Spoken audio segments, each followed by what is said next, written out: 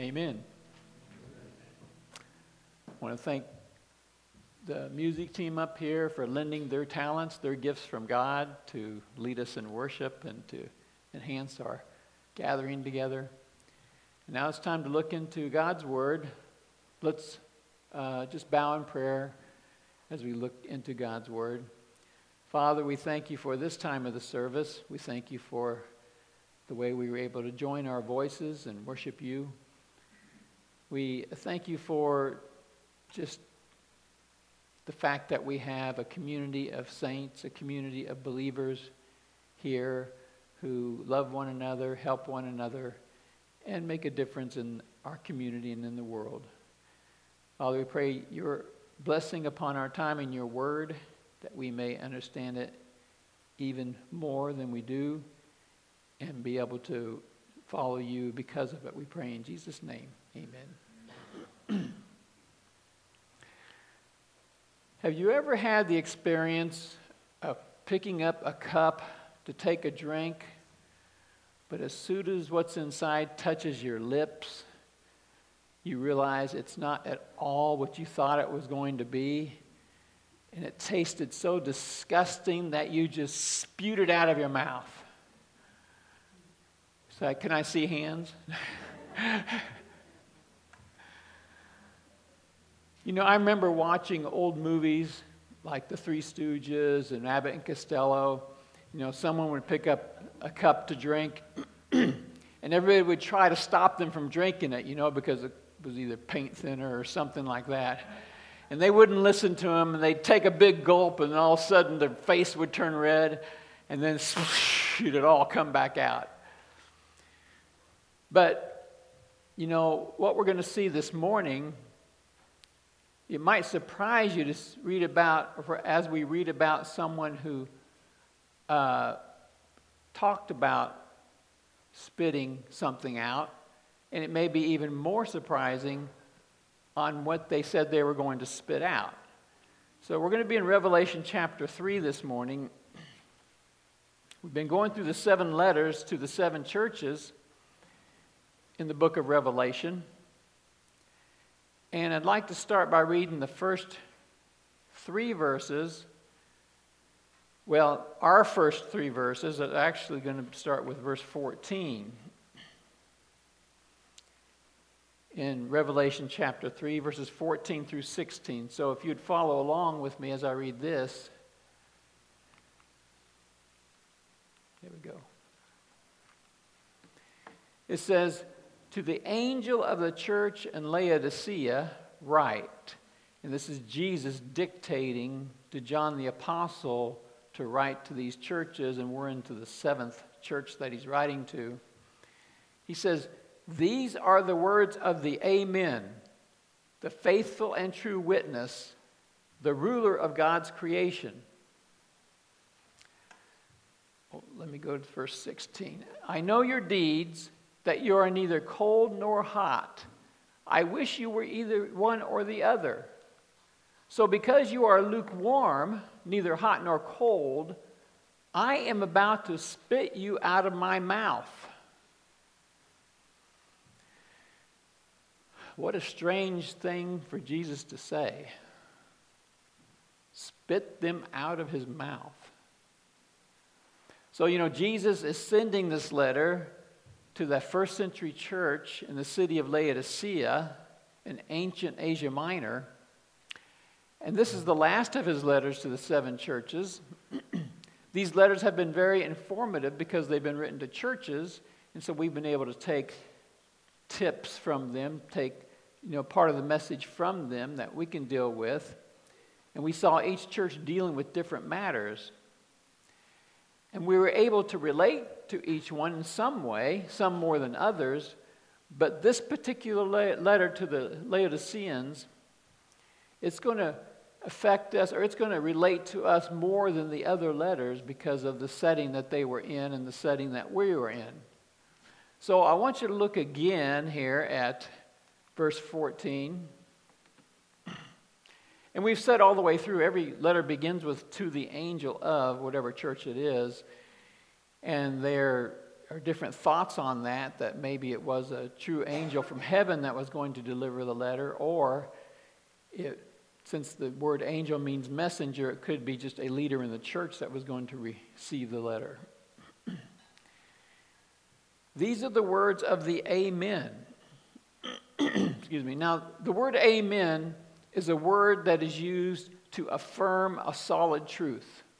You know, when somebody is telling you a story and they get kind of excited while they're telling it and they're getting more energetic as they're telling it, and if you agree with that story and you're involved in it, you may say, "Amen, brother," because you're affirming, you're putting an exclamation mark on what they're saying. And when Jesus says in the Gospels, "Truly, truly, I say to you," he is saying, the word is amen, amen, I say to you, because it's used to affirm something that's true. And here in verse 14, Jesus uses it as a name for himself. That's a little different way to use it. He says he is the Amen. And that's because Jesus is the truth. He is truth incarnate. There's nothing false about him. The message he brings to them now can be fully trusted because he is truth. And the message that he brings will be truth. It will be God's message.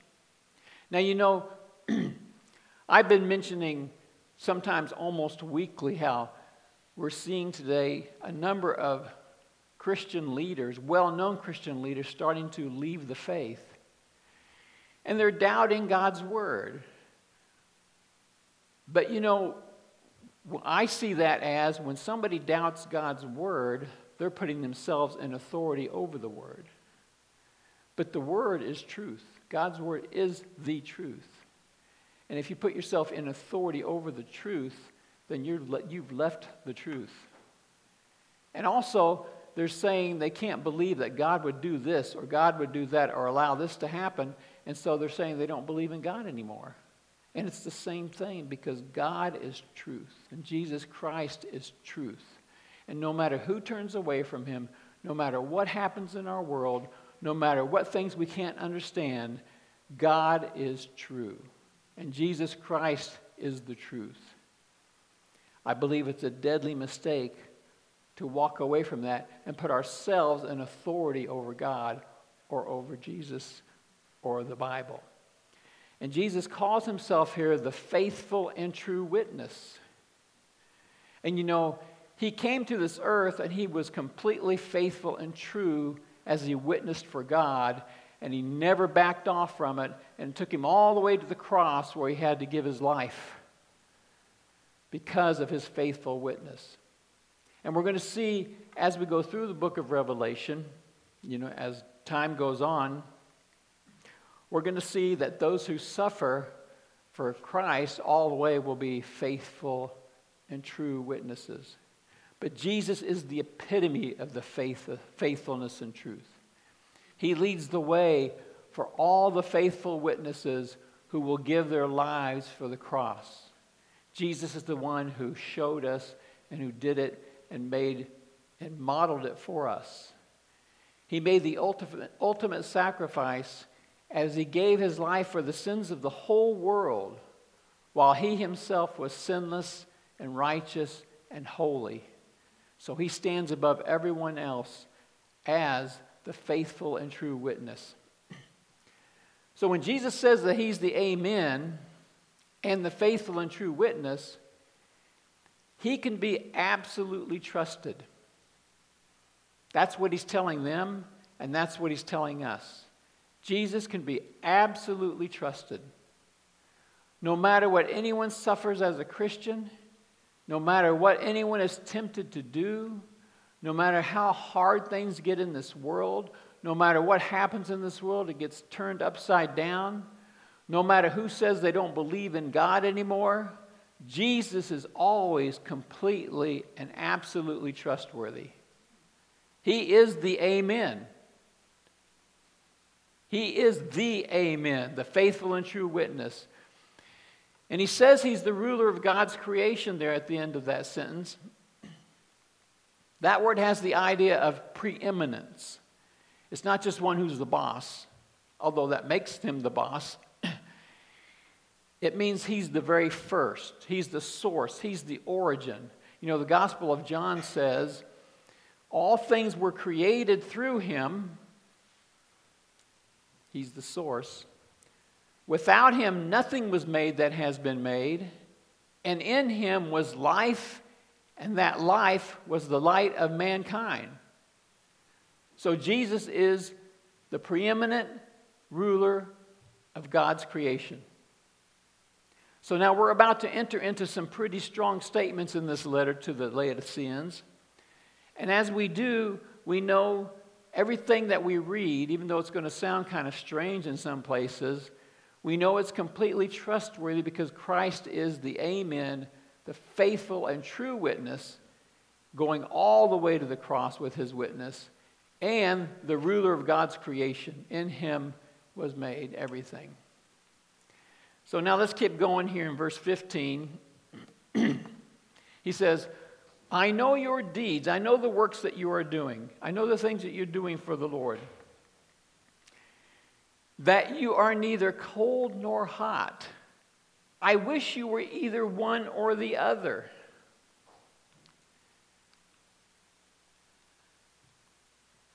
So because you are lukewarm, neither hot nor cold, I am about to spit you out of my mouth.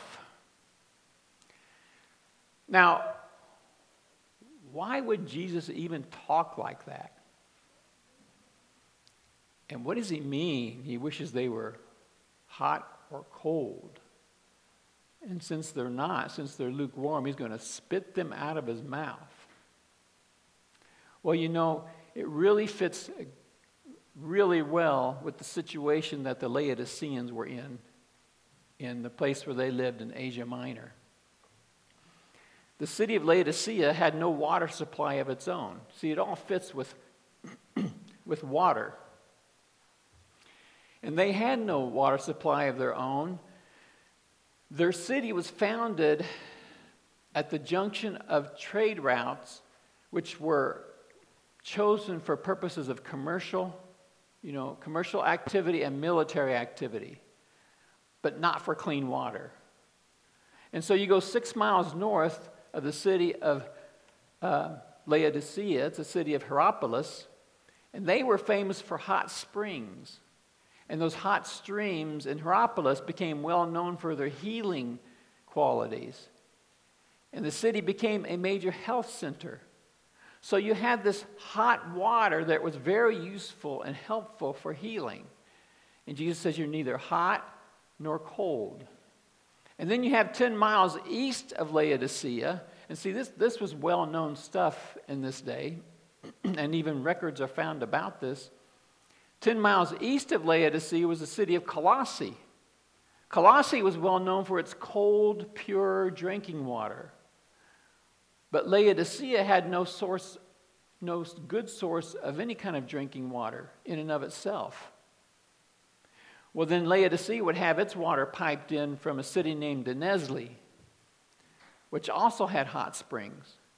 But the problem was, as it came through the aqueducts, there wasn't enough time, not enough distance it traveled to cool off, and it would arrive lukewarm.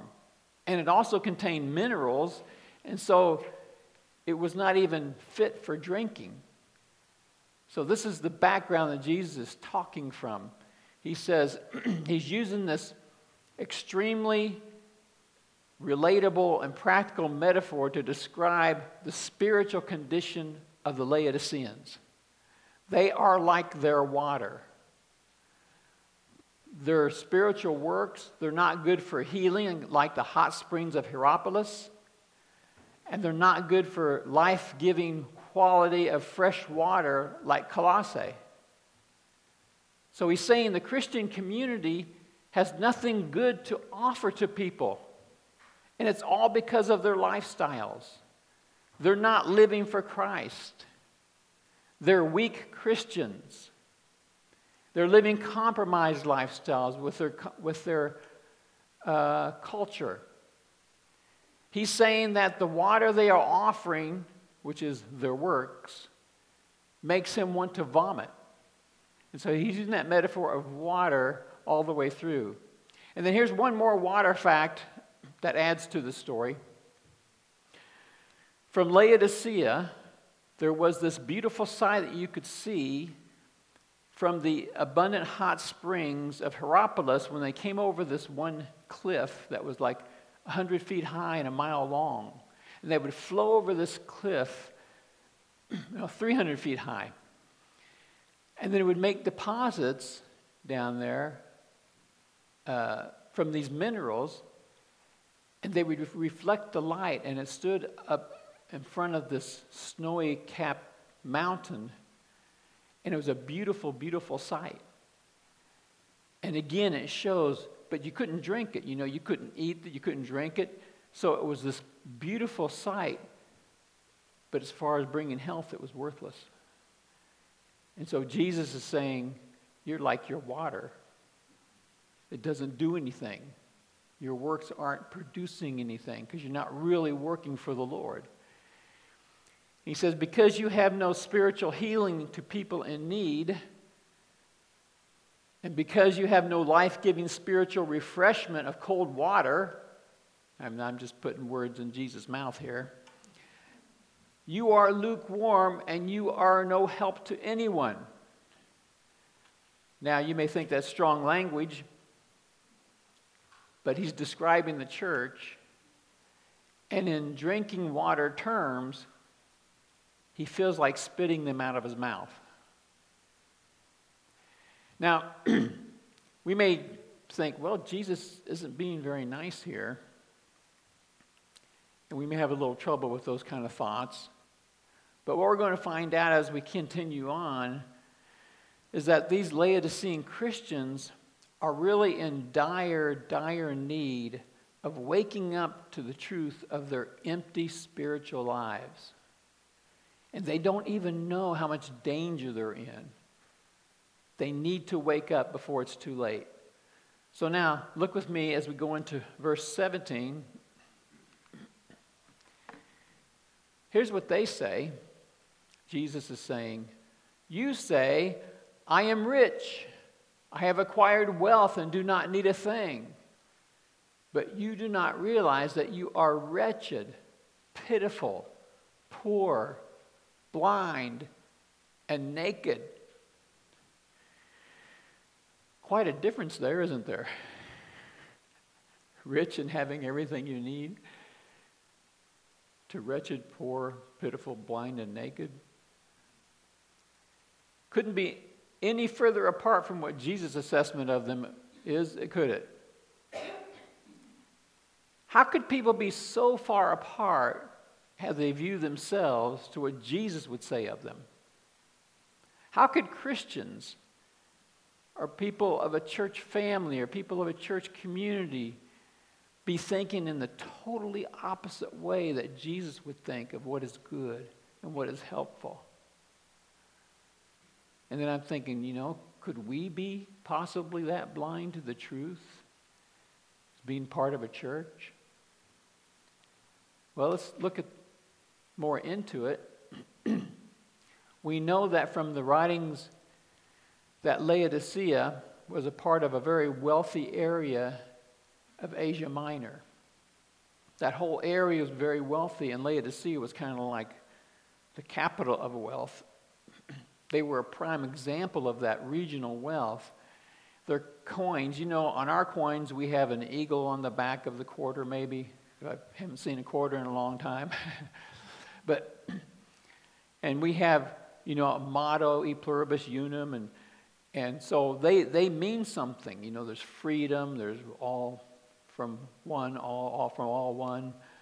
But their motto was, I have wealth and need nothing. And the inscription on their coins was a cornucopia, which was all that fruit, a symbol of wealth and influence. So they really took pride, the Laodiceans did. I'm not just talking about the church, but that's what the church was a part of. Excuse me. And in 60 AD, an earthquake leveled their city, and they were able to rebuild way beyond what was destroyed with no help from Rome. They were part of the Roman Empire, and Rome would help people rebuild when they got leveled by an earthquake or whatever, or war. But they didn't even need any help. They were so wealthy. They built even better than what got destroyed. They built a gymnasium, a sports stadium, triple gates and towers, beautiful bridges. And in that atmosphere of total wealth and need of nothing from anybody else, that's what the church was sitting in, that kind of an atmosphere, that kind of thinking that people had in their culture. And it was a smug attitude of being wealthy, not needing anybody else's help. And thus we have the Laodicean Christians saying, I am rich and in need of nothing. But Jesus is saying, but you don't realize that you are wretched, pitiful, poor, blind, and naked. Amazing difference, isn't there? And then now when I compare this Laodicean church and our churches in the U.S. and our church in the U.S. with other churches in other parts of the world, I can see how easy it might be to fall into the same mindset as the Laodiceans to some degree. You know, when we lack nothing materially, it can lead us to feeling sufficient, can't it? Totally sufficient in and of ourselves. Now, I mentioned this before, but when Laura, Carmen, and I, when we go to some of the bigger cities that we go to visit family, we go to Tulsa or Owasso or Dallas or Kansas City, and it just amazes me, even though I grew up in Kansas City and lived in Dallas, it just amazes me when you start into the city and the suburbs and everything, you see these just endless rows of beautiful homes. You see shopping centers, you see theaters, you see restaurants, endless. All over the place, just such a wealthy society that we live in. Endless wealth. If you want some piece of clothing, you could go all day long and never hit every store. And you know, when we Christians in the U.S. think of things that we need or goals we have, like in our homes or neighborhoods or our clothing or our cars, it's nothing like Christians in other countries, is it? It isn't like, you know, we set out to become wealthy snobs, but we just kind of like drift there, don't we? I'm not calling anybody a wealthy snob here. I'm just warning us to be careful not to drift there. There was one former pastor that Laura and I had in a church we went to a long time ago, and they had just come back from serving in Sudan. And then he got hired to be in this church of fairly high wealth in the Kansas City area. And so they come back from living in poverty to living in moderate wealth. And he ended up becoming the pastor of that church, and they bought a comfortable home in a nice neighborhood, sent their kids to a nice school. And he said they had to really sit down as a family, and they had to make sure that they weren't, first of all, that they didn't, just switch over to greed. And second of all, that they didn't look down on people for living so highly because, you kind of live where you're at. So there has to be that balance, doesn't there? We live where we live. I know we can't live in Owasso with only a mule for transportation. I mean, it just doesn't work like that. But how do we stop ourselves from falling into the mindset of, I have acquired wealth and do not need a thing? How do we guard against becoming too comfortable in our relative wealth? How do we make certain that we don't become earthly wealthy and spiritually no good? Well, in verse 18, Jesus gives us some financial advice. He says, I counsel you to buy from me gold refined in fire, so you can become rich, and white clothes to wear, so you can cover your shameful nakedness, and salve to put on your eyes, so you can see.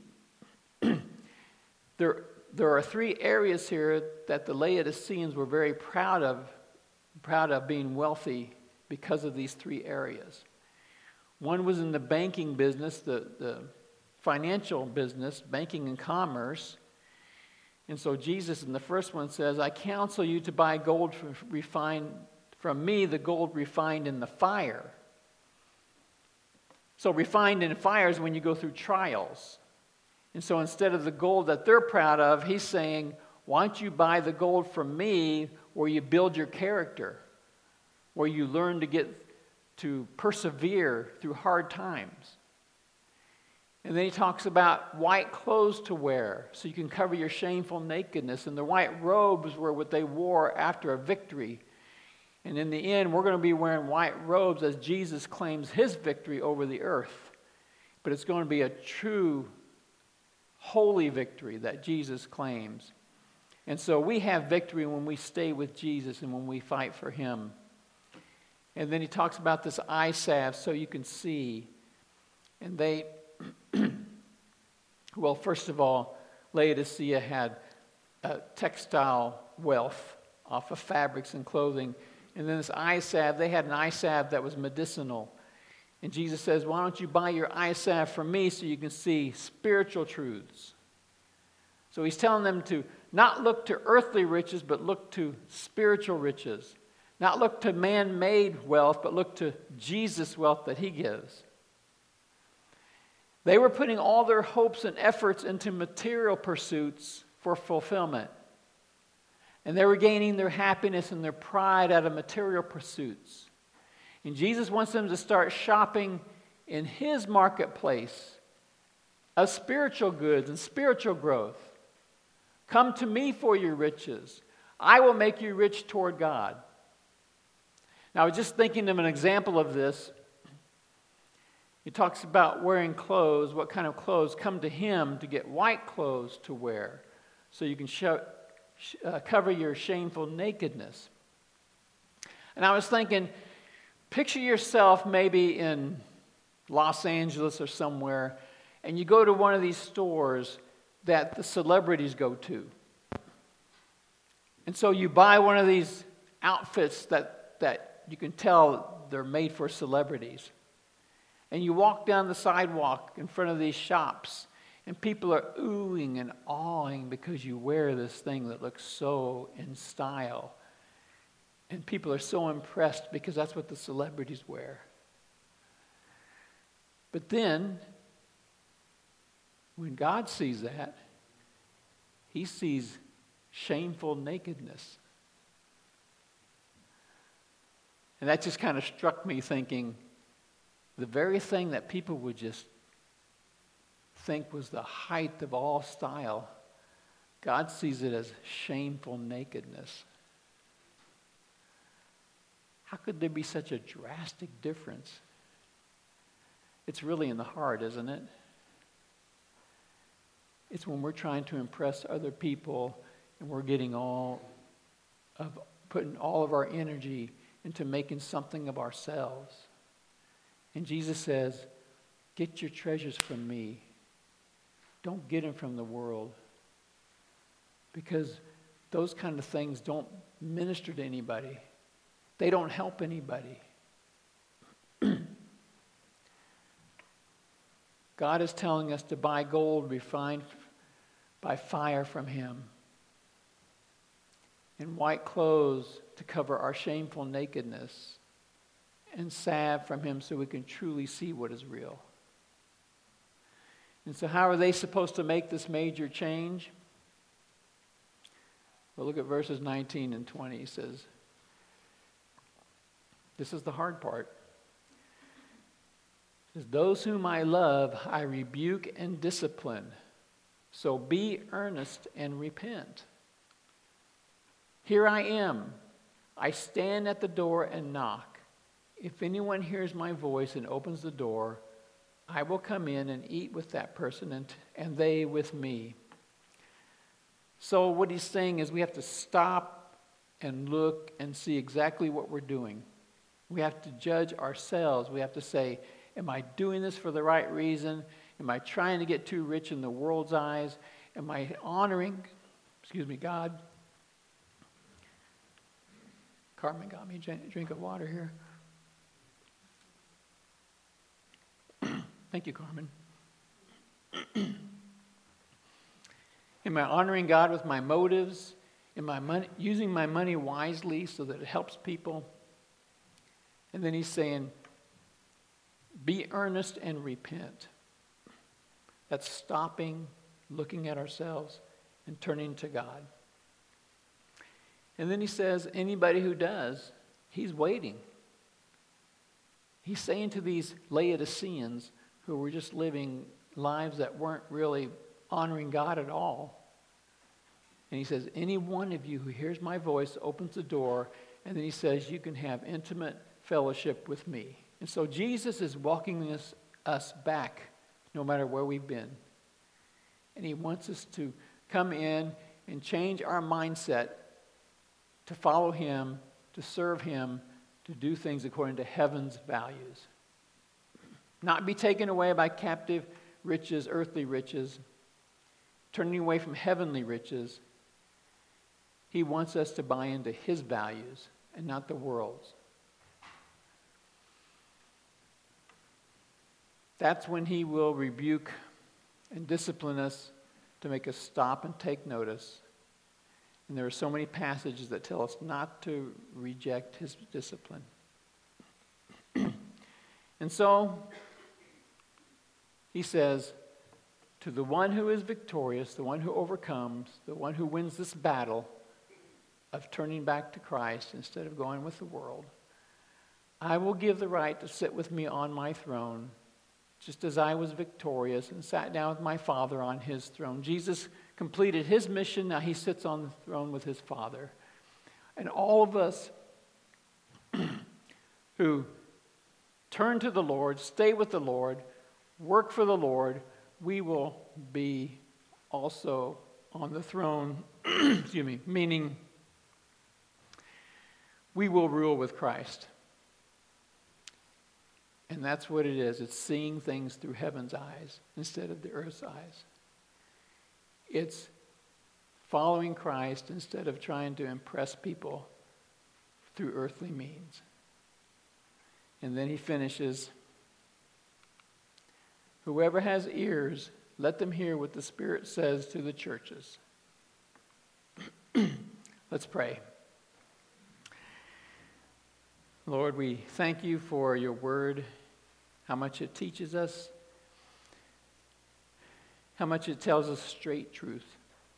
And we pray, Lord, that we would be attentive to that so that we could see things through heaven's eyes and we could resist being pulled into earthly trinkets that won't last and won't lead us to victory. Help us to be a part of your victory, Lord. We pray in Jesus' name. Amen.